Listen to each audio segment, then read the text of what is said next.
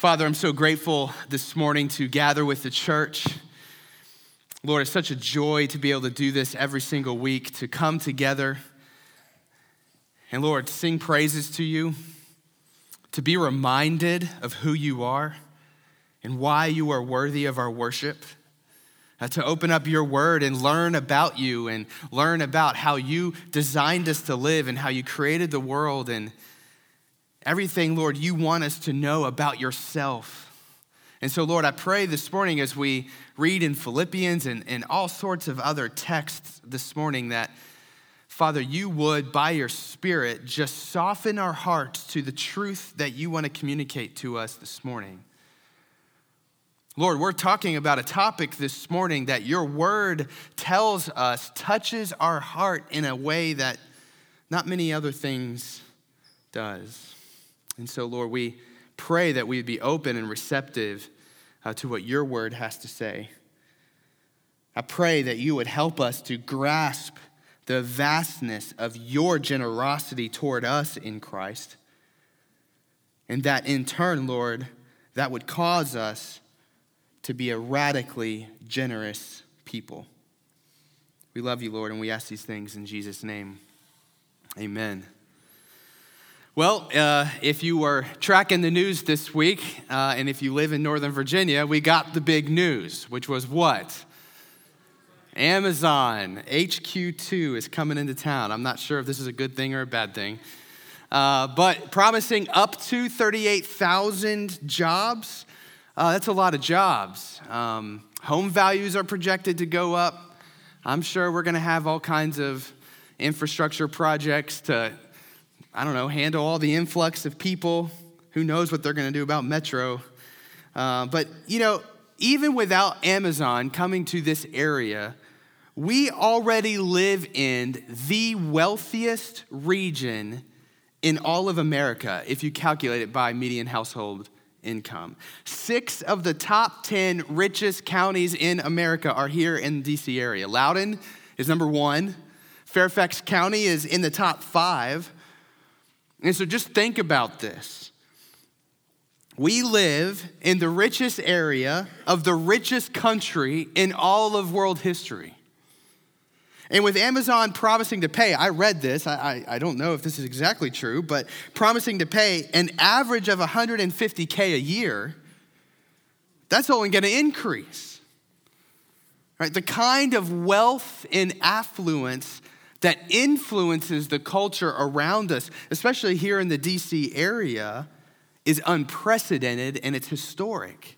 And throughout the year, we've been in this sermon series called This Cultural Moment, where we just pause every once in a while and we grab a topic that our culture is talking about and we address it. And the reason we've been doing that is because if there is a topic that our culture is talking about and this particular topic is addressed by God's word, then we want to talk about it. And no doubt the topic of money is massive in the culture. And the topic of money is also massive in the Word of God. God's Word talks about money and possessions over 2,000 times. And so what that means is we're going to talk about money today. And I realize that money is a bit of an awkward topic in church. If this is your first time at Grace Hill Church, I'm sure you're thinking, oh, great. I show up to this church for the first time and they're talking about money, right? Typical church. Rest assured, this is our first time preaching on this topic since we've only planted this church just over a year. We're a brand new church here in Herndon.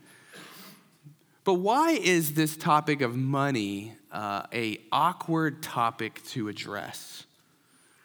And I think the reason is because the Bible tells us that money touches the heart unlike most things.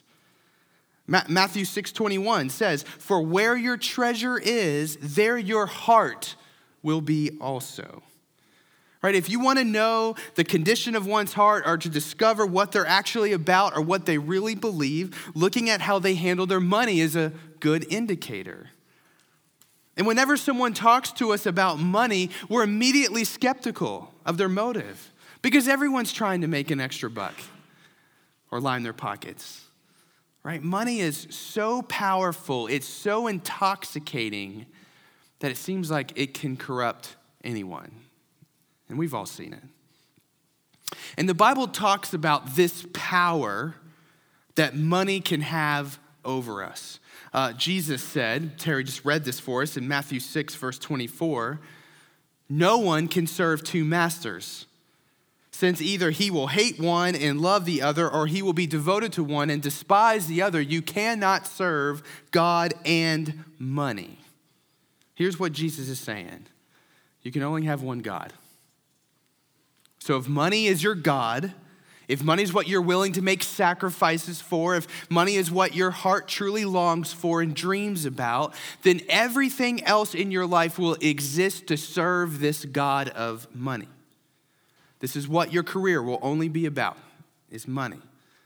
Or you'll get bitter at relationships that impede your financial goals or desires. You'll get frustrated when people ask you for money. Your faith itself will become subservient to your financial desires. But the flip side is true as well. If God is your true God, the one whom you want to serve with your life, the one whom you want to center everything on, then everything in your life will come underneath that life purpose of living for God. Your money would just be a way, a tool to serve God. And your true God will influence how you spend, save, manage, give your money. So you can only have one God. If your God is money, your faith will take a back seat to what you're truly about. But if your God is God, then your money will exist to serve God. And the Bible warns us about what will happen if we make money our God, very clearly. This is in 1 Timothy chapter 6, verses 9 and 10. Look at what Paul says. He says, but those who want to be rich fall into temptation, a trap, and many foolish and harmful desires, which plunge people into ruin and destruction. For the love of money is the root of all kinds of evil. And by craving it, some have wandered away from the faith and pierced themselves with many griefs. We could talk for a long time about the truth of this passage and how the love of money will bring ruin and destruction to your life, but that's not what my sermon is about today. Rather, my sermon today is about the joy that's available to us when we put money in its proper place in our lives. Notice how this passage in 1 Timothy chapter 6 did not say that money was the root of all evil. It didn't say that. Rather, it said the love of money is the root of all kinds of evils. And the Bible tells us that when we love God more than we love money, there is abundant joy to be had. And to give you a picture of this, I want to study Philippians chapter 4, verses 10 to 20 with you this morning. Philippians is a letter that the Apostle Paul wrote to the church in Philippi. And in this specific section that we're going to be looking at in chapter 4, what Paul is doing is he's thanking the Philippians for their generous financial support of his ministry. So let's look at what Paul says. Philippians 4, starting in verse 10. Paul says this, I rejoiced in the Lord greatly because once again you, the Philippian church, you renewed your care for me. You were in fact concerned about me, but lacked the opportunity to show it. I don't say this out of need, for I have learned to be content in whatever circumstances I find myself. I know both how to make do with little, and I know how to make do with a lot. In any and all circumstances, I have learned the secret of being content, whether well-fed or hungry, whether in abundance or in need. I am able to do all things through him who strengthens me. Still, you did well by partnering with me in my hardship. And you Philippians know that in the early days of the gospel, when I left Macedonia, no church shared with me in the matter of giving and receiving except you alone. For even in Thessalonica, you sent gifts for my needs several times. Not that I seek the gift, but I seek the profit that is increasing to your account. But I have received everything in full, and I have an abundance. I am fully supplied, having received from Epaphroditus what you provided, a fragrant offering, an acceptable sacrifice, pleasing to God.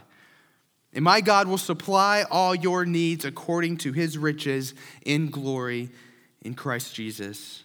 Now to our God and Father be glory forever and ever. Amen. So in this passage, we get two examples of people who put money in the right place in their lives. The first example is obviously Paul. If you look at verses 11 to 13 in our passage, Paul has learned to be content whether he has a lot of money or whether he has no money at all. If he has a lot of money, he can use that money for his ministry and God's purposes in his life. If he has no money, he can still do the ministry that God has called him to. He's put money in its place.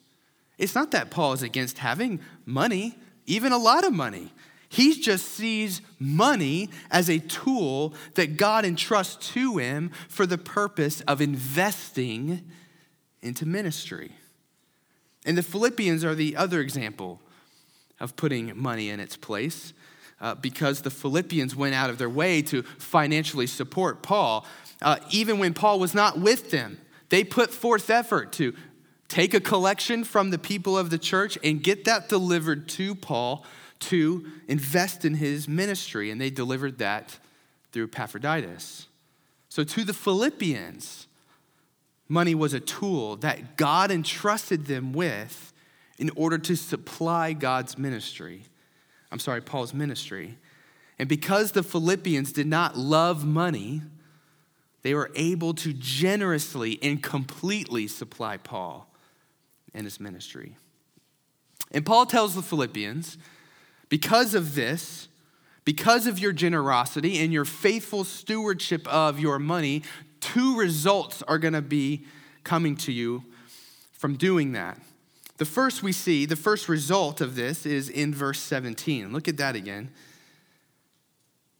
Where Paul says this, not that I seek the gift, not that I'm seeking money from you, but I seek the profit. So the literal Greek word there is actually fruit.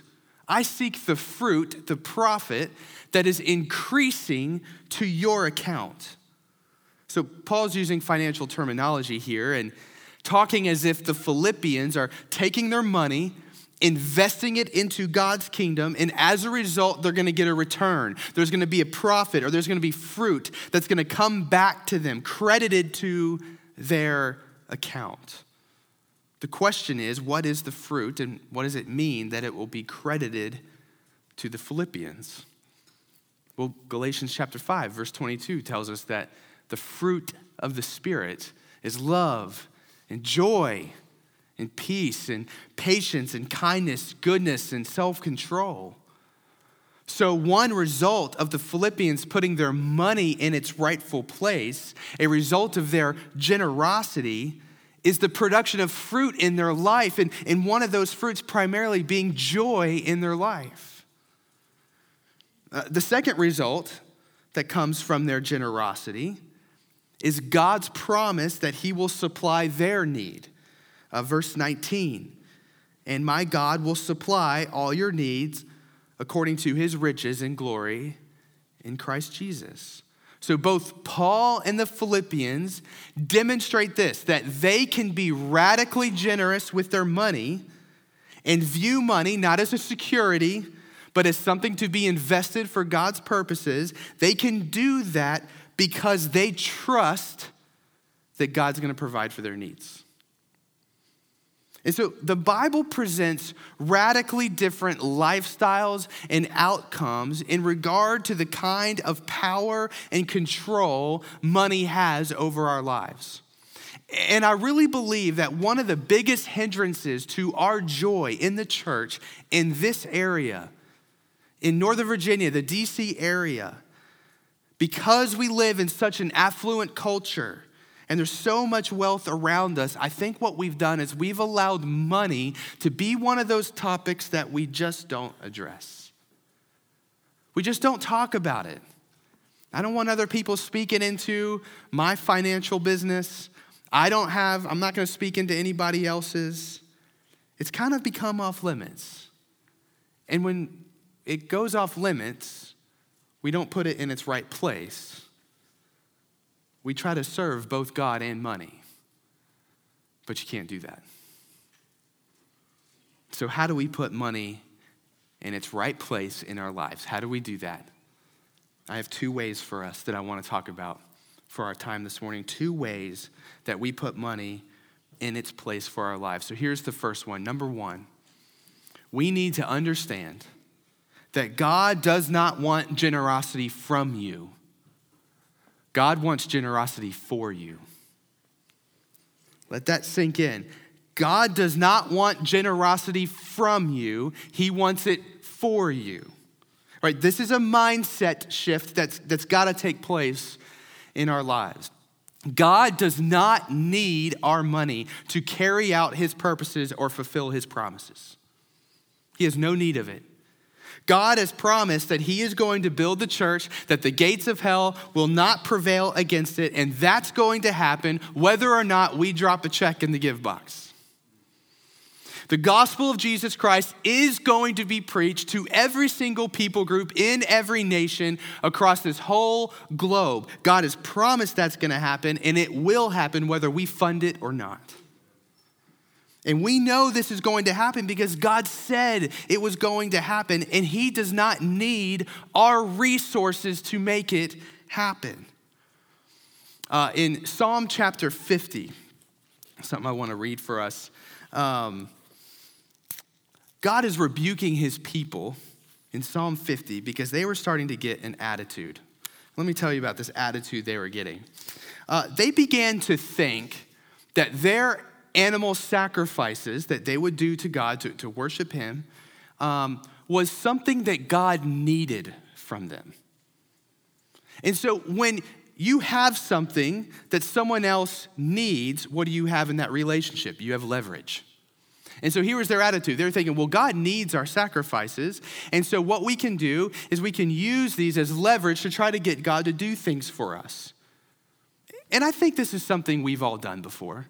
We tell God, hey, I'm going to pray a little more or give a little bit more to the church or, I'll clean up my language or whatever it is. And maybe God will hear me better or listen to my prayers or answer my prayers if I'm a little more disciplined in my life or if I serve him better. So it's kind of this idea that God needs us to do this. And so God responds to his people in Psalm 50, verses 9 to 12, look at what he says. He says, I will not take a bull from your household or male goats from your pens, for every animal of the forest is mine, the cattle on 1,000 hills. I know every bird of the mountains and the creatures of the field are mine. If I were hungry, I would not tell you, for the world and everything in it is mine. Here's what God is saying. I don't need your bulls and goats. I don't need your sacrifices. You don't have any leverage on me because I own everything. I have a cattle on 1,000 hills. I don't need your resources. I don't need your possessions. I don't need your self-focused religious works. God doesn't need your money or your stuff or your spiritual disciplines. You know what? God wants you.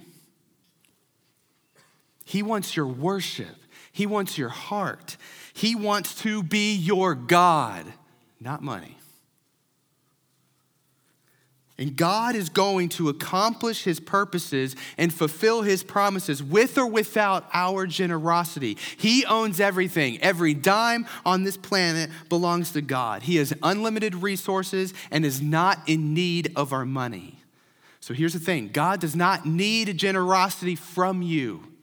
He wants it for you. Because money is a terrible God that will destroy your life.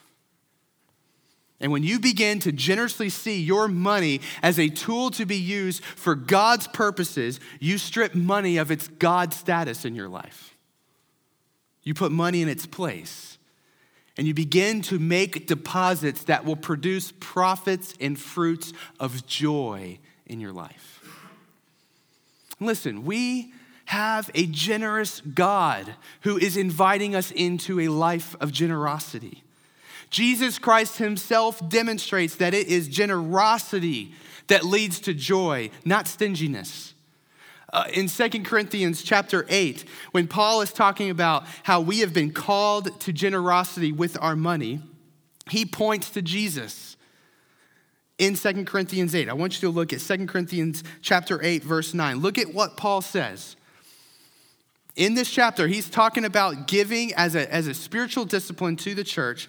And here's what he says. For you know the grace of our Lord Jesus Christ, though he was rich, Jesus, he was in heaven in glory with God the Father. Though he was rich, for your sake he became poor. He came down, he took on human flesh. He was in a small, no-name town working as a peasant.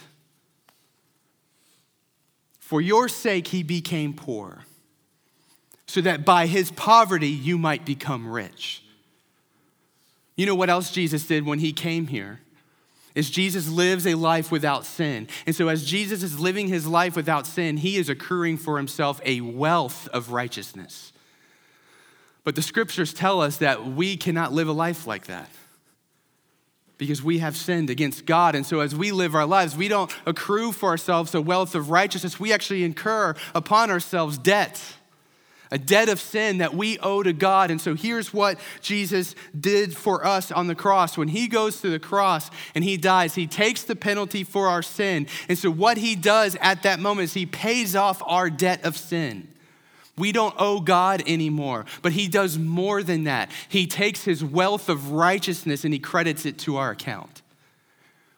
And so he fills our accounts up with righteousness. So we stand before God as those who are righteous and forgiven, children of God, not those who are in debt and under his judgment. This is the very definition of generosity. I have something that you need. I'm going to freely sacrifice it out of love for you so that you can have it. And that's what Christ has done for us. But Jesus knew that built into his generosity was joy. Hebrews chapter 12, verse 2, one of my favorite passages. For the joy that was set before Jesus, he endured the cross, despising the shame, and sat down at the right hand of the throne of God. We serve a generous God, and he lovingly is leading us toward a life of joyful generosity. And here's the second way that we put money in its place, is we need to excel in sacrificial giving. Excel in sacrificial giving. This is a command straight out of 2 Corinthians chapter 8, where Paul is talking about this discipline of giving to the local church. And this is what Paul says, 2 Corinthians 8, verse 7. Now, as you excel in everything, in faith, speech, knowledge, and in all diligence, and in your love for us, excel also in this act of grace. This act of grace meaning giving to the local church, as found in the context of 2 Corinthians 8. But what does it mean to excel in giving?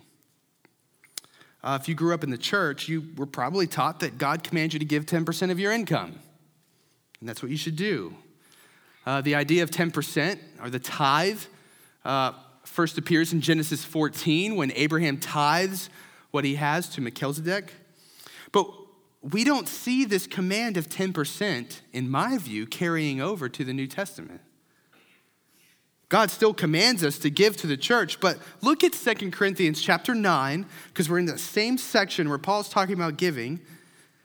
2 Corinthians chapter 9, verse 7. Speaking of giving to your local church, here's what Paul says.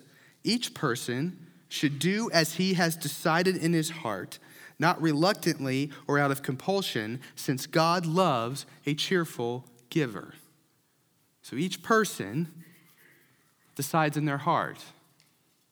See, if God gives us a rote percentage of what he is commanding us to give to the church, how would you excel in that act of grace? I mean, it's black or white. You either give 10% or you don't. But Paul says here that each person should decide in their heart what they ought to give. So our question becomes, how do we decide the amount we should give to the church, and how do we excel at this? And the answer is that we are not called to give a certain percentage. We are called to give sacrificially. Jesus gives us an example of this in Mark chapter 12, verses 41 to 44. Says this, sitting across from the temple treasury, Jesus watched how the crowd dropped money into the treasury. Many rich people were putting in large sums. Then a poor widow came and dropped in 2 tiny coins worth very little. Summoning his disciples, he said to them, look at this woman. Surely, truly I tell you, this poor widow has put more into the treasury than anybody else. For they gave out of their surplus, but she gave out of her poverty. She's put everything she had in, all she had to live on.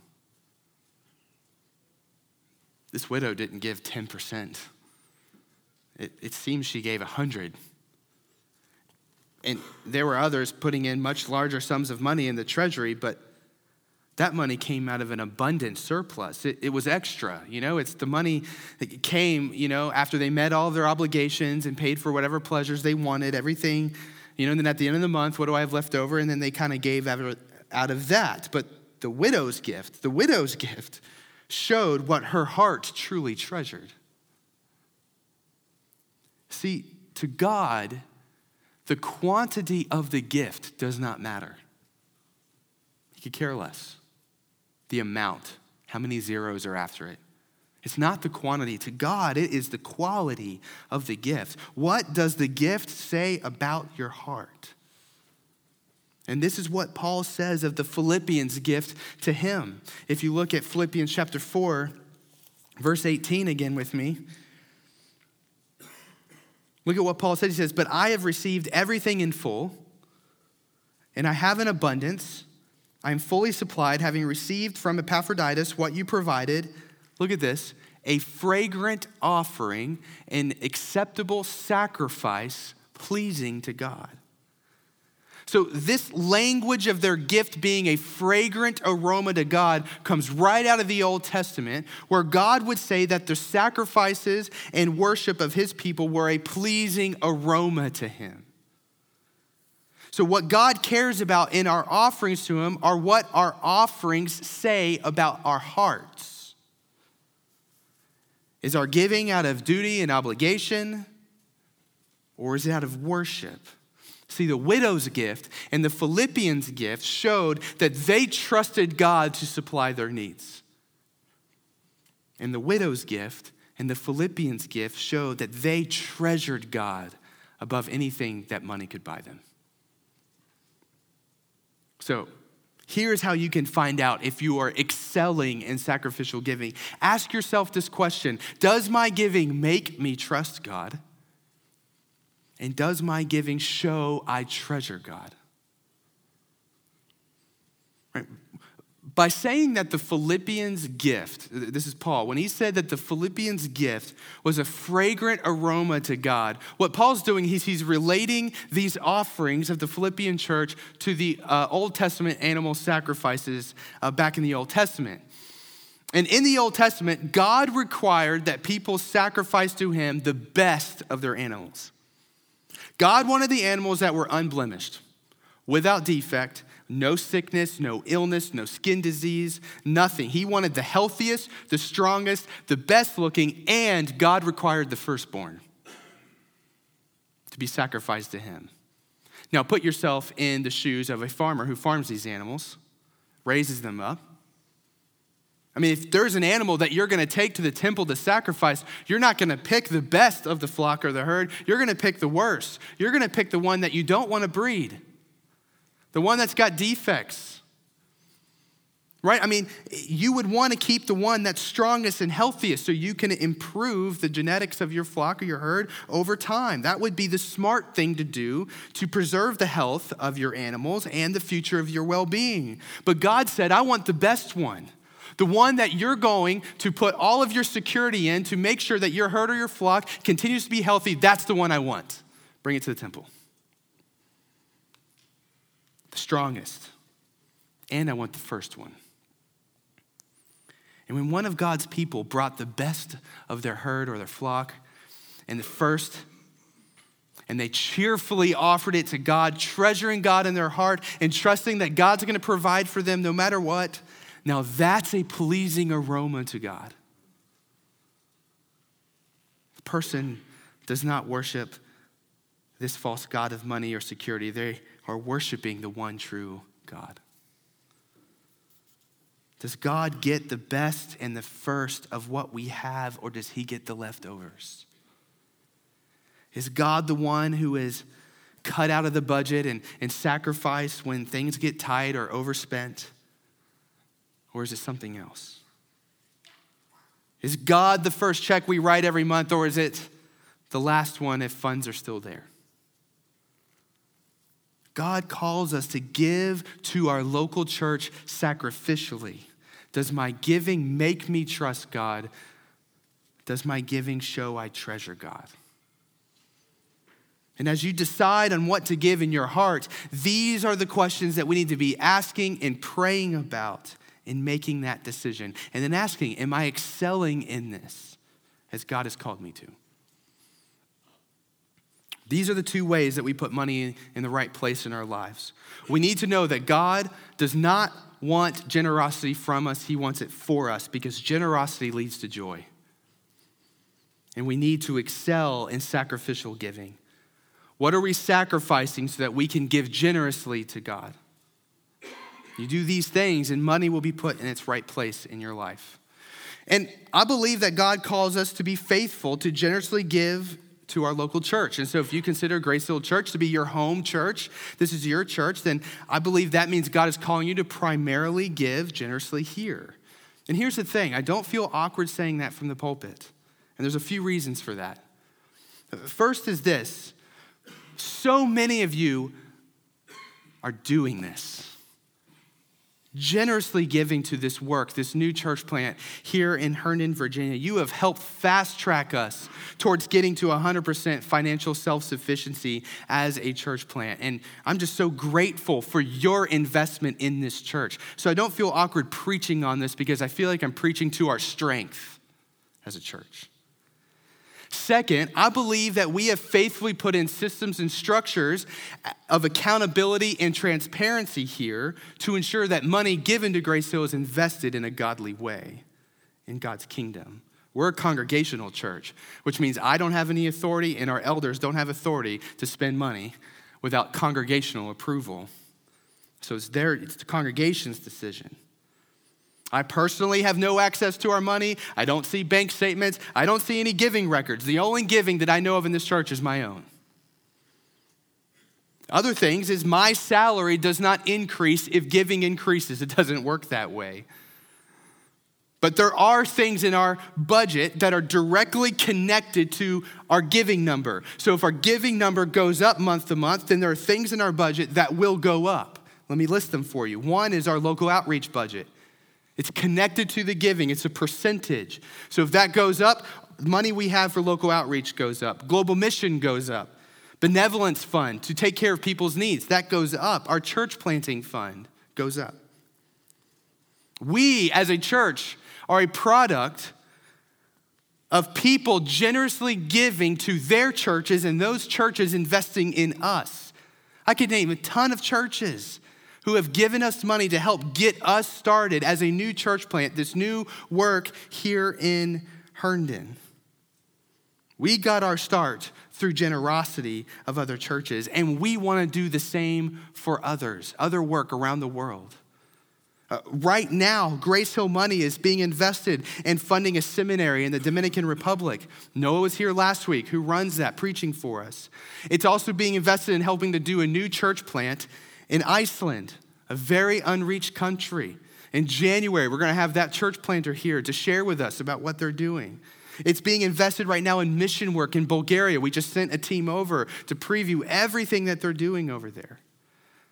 And on top of all of this, all of the stuff that we want to invest our funds into, I pray that God would entrust Grace Hill to the kind of resources that would allow us to build an effective ministry here in Herndon that's going to last for the next 100 years. Yes, we live in a very affluent and yes, a very expensive area. And for some of you, I know money is tight. But remember, God is not concerned with the quantity of your gift. It is the quality.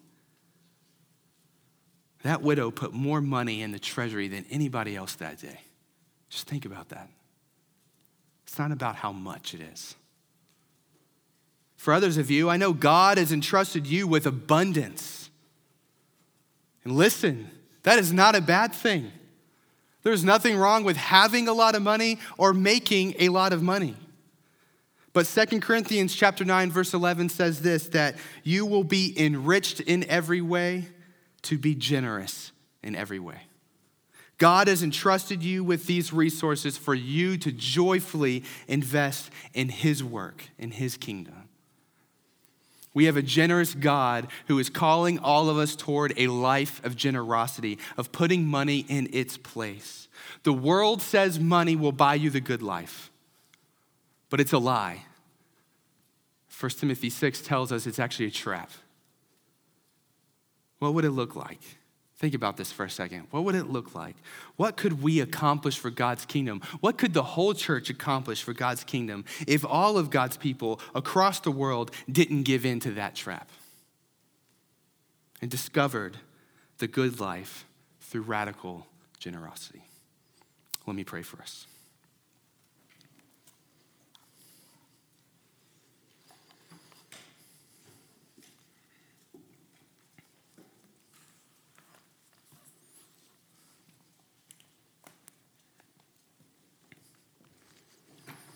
Father, this morning I pray that in each one of our hearts individually, Lord, you would just help us to examine ourselves and just to really ask, do I worship the God of money? Or do I try to worship both you, God, and the God of money at the same time? Lord, I know that as I was preparing this sermon this week, Father, I just felt conviction every single day because, Lord, in my flesh, in my mind, in my heart, I want to believe this lie that money can buy me the good life. And Lord, I know it's a lie.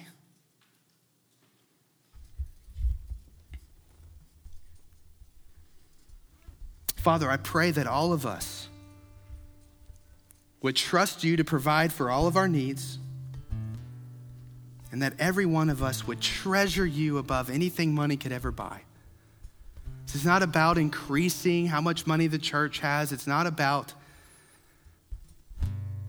any of that, Lord. This is about what is the object of the worship of our hearts. We love you, Lord, and we just pray as we end this time singing to you that this worship would be a fragrant aroma to you. We love you, Lord. We ask these things in Jesus' name. Amen.